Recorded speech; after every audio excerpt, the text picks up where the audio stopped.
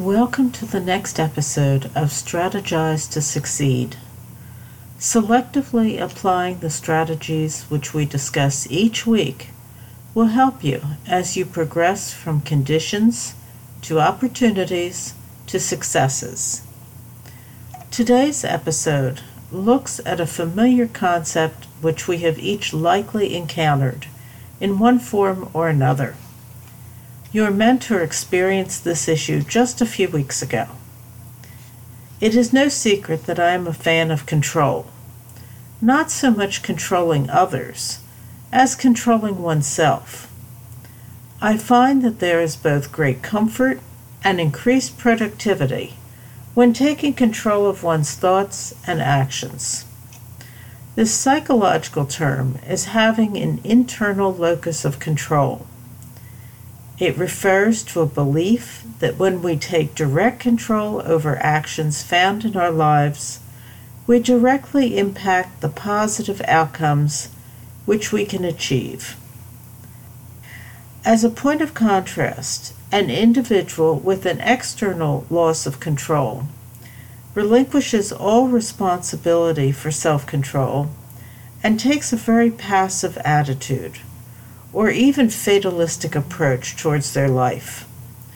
They maintain that they have no control over any events, and whatever happens, happens. If a person subscribes to the internal loss of control philosophy, the benefits which are attributed to this mindset include an inherent drive to perform and achieve, added happiness and success, an avoidance of anxiety and depression, enhanced creativity and personal growth, a willingness to assume more risk and attain greater self-satisfaction.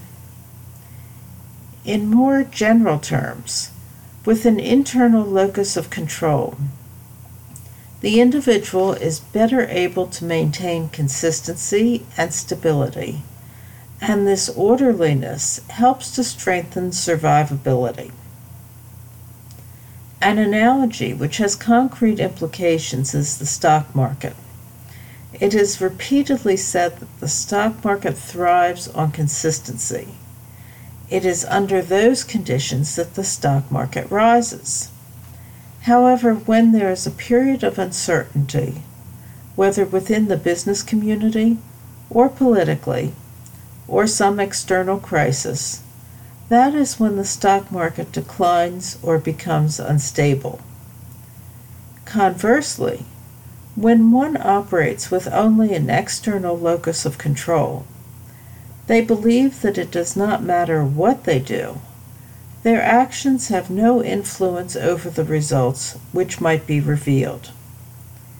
That being said, for an individual with an external locus of control, regardless of whether it is an academic grade or a natural disaster, this individual maintains that either way, whatever happens is something that they cannot influence or control, and so they take a passive attitude toward life. Focusing on Hurricane Ida, which occurred just a few weeks ago, your mentor saw for the first time the significant power and control which a hurricane can have over the lives in its path.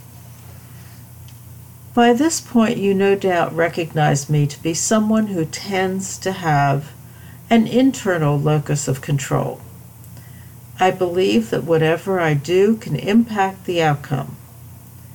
Well, in case you're unsure, there is nothing that anyone can do to reduce the effects of a natural disaster.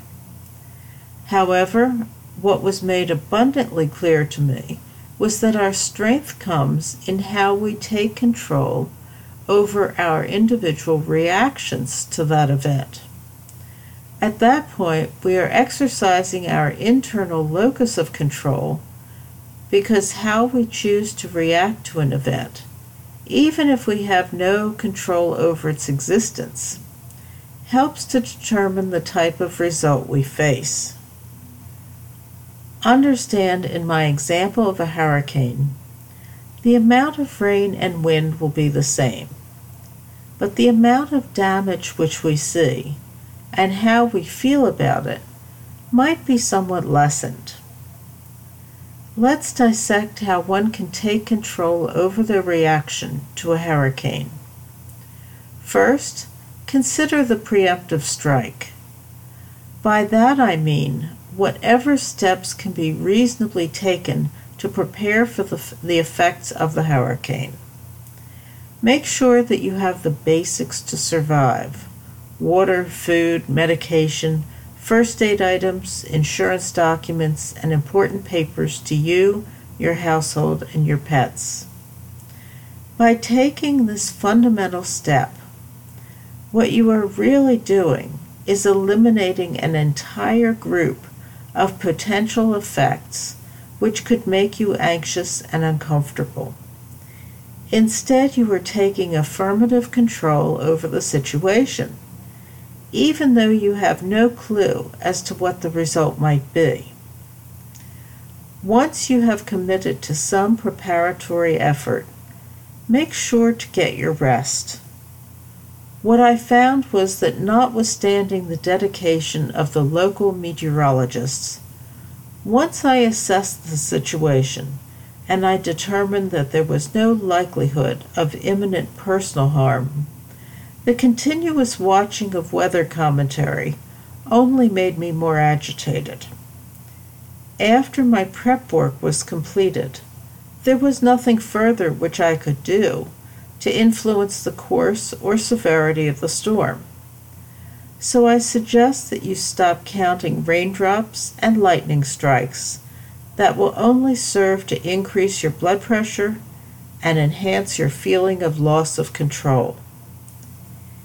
If we do not have control over a situation, even if we rationally understand that it is uncontrollable, we are left with feelings of uncertainty, insecurity, fear, and anxiety.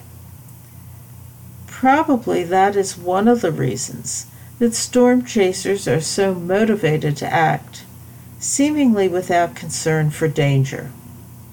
By focusing on the challenges of nature, it gives them some feeling of control and predictability when facing uncontrollable circumstances.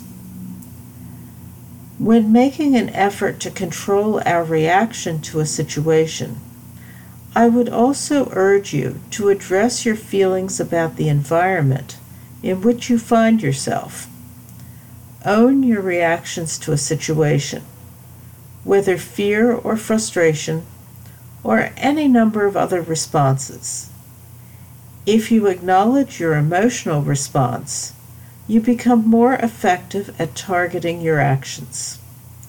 Again, that approach puts you in control over your ability to address the uncertainties which you are likely facing.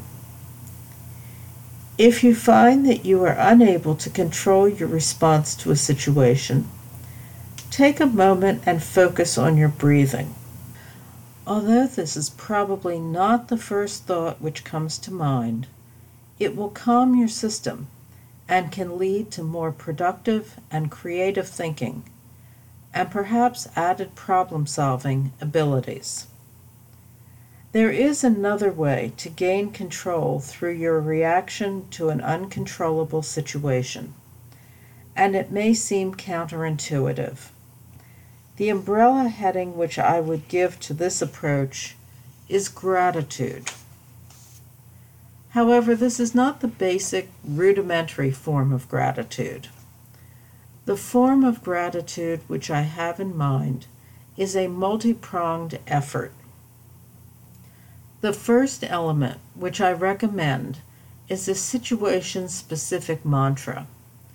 In my case, during the recent hurricane, I continuously repeated under my breath, "Others are worse off than you." The effect of this mantra was to keep me in a forward-thinking state without resorting to pity. I wasn't paralyzed by fear for my own situation.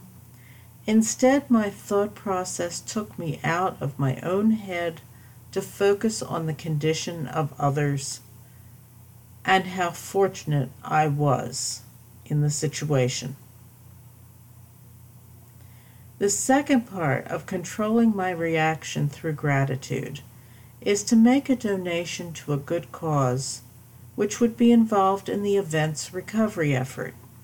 I used the Red Cross, but I used a somewhat different format to generate a prolonged psychological benefit. Instead of making one donation and being done with the process, I decided ahead of time how much would be my total donation. Then I divided the total donation into multiple segments to submit. As an example, say I decided to contribute $30 to the Red Cross for Hurricane Ida relief.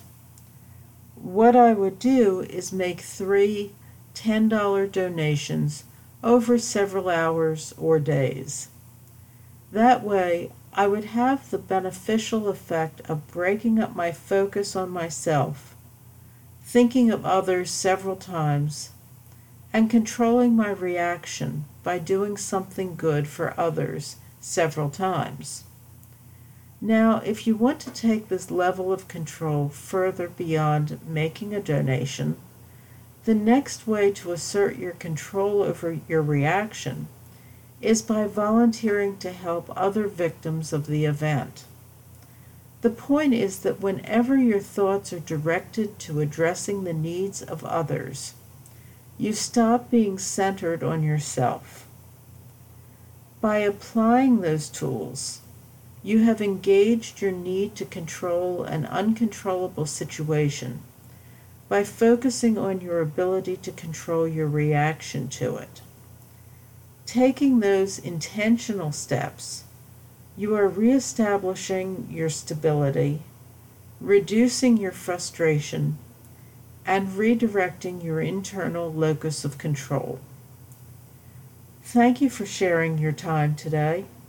Remember, your application of strategic decision-making approaches can result in more beneficial outcomes for you, both professionally and personally. Why not turn that process into your opportunity?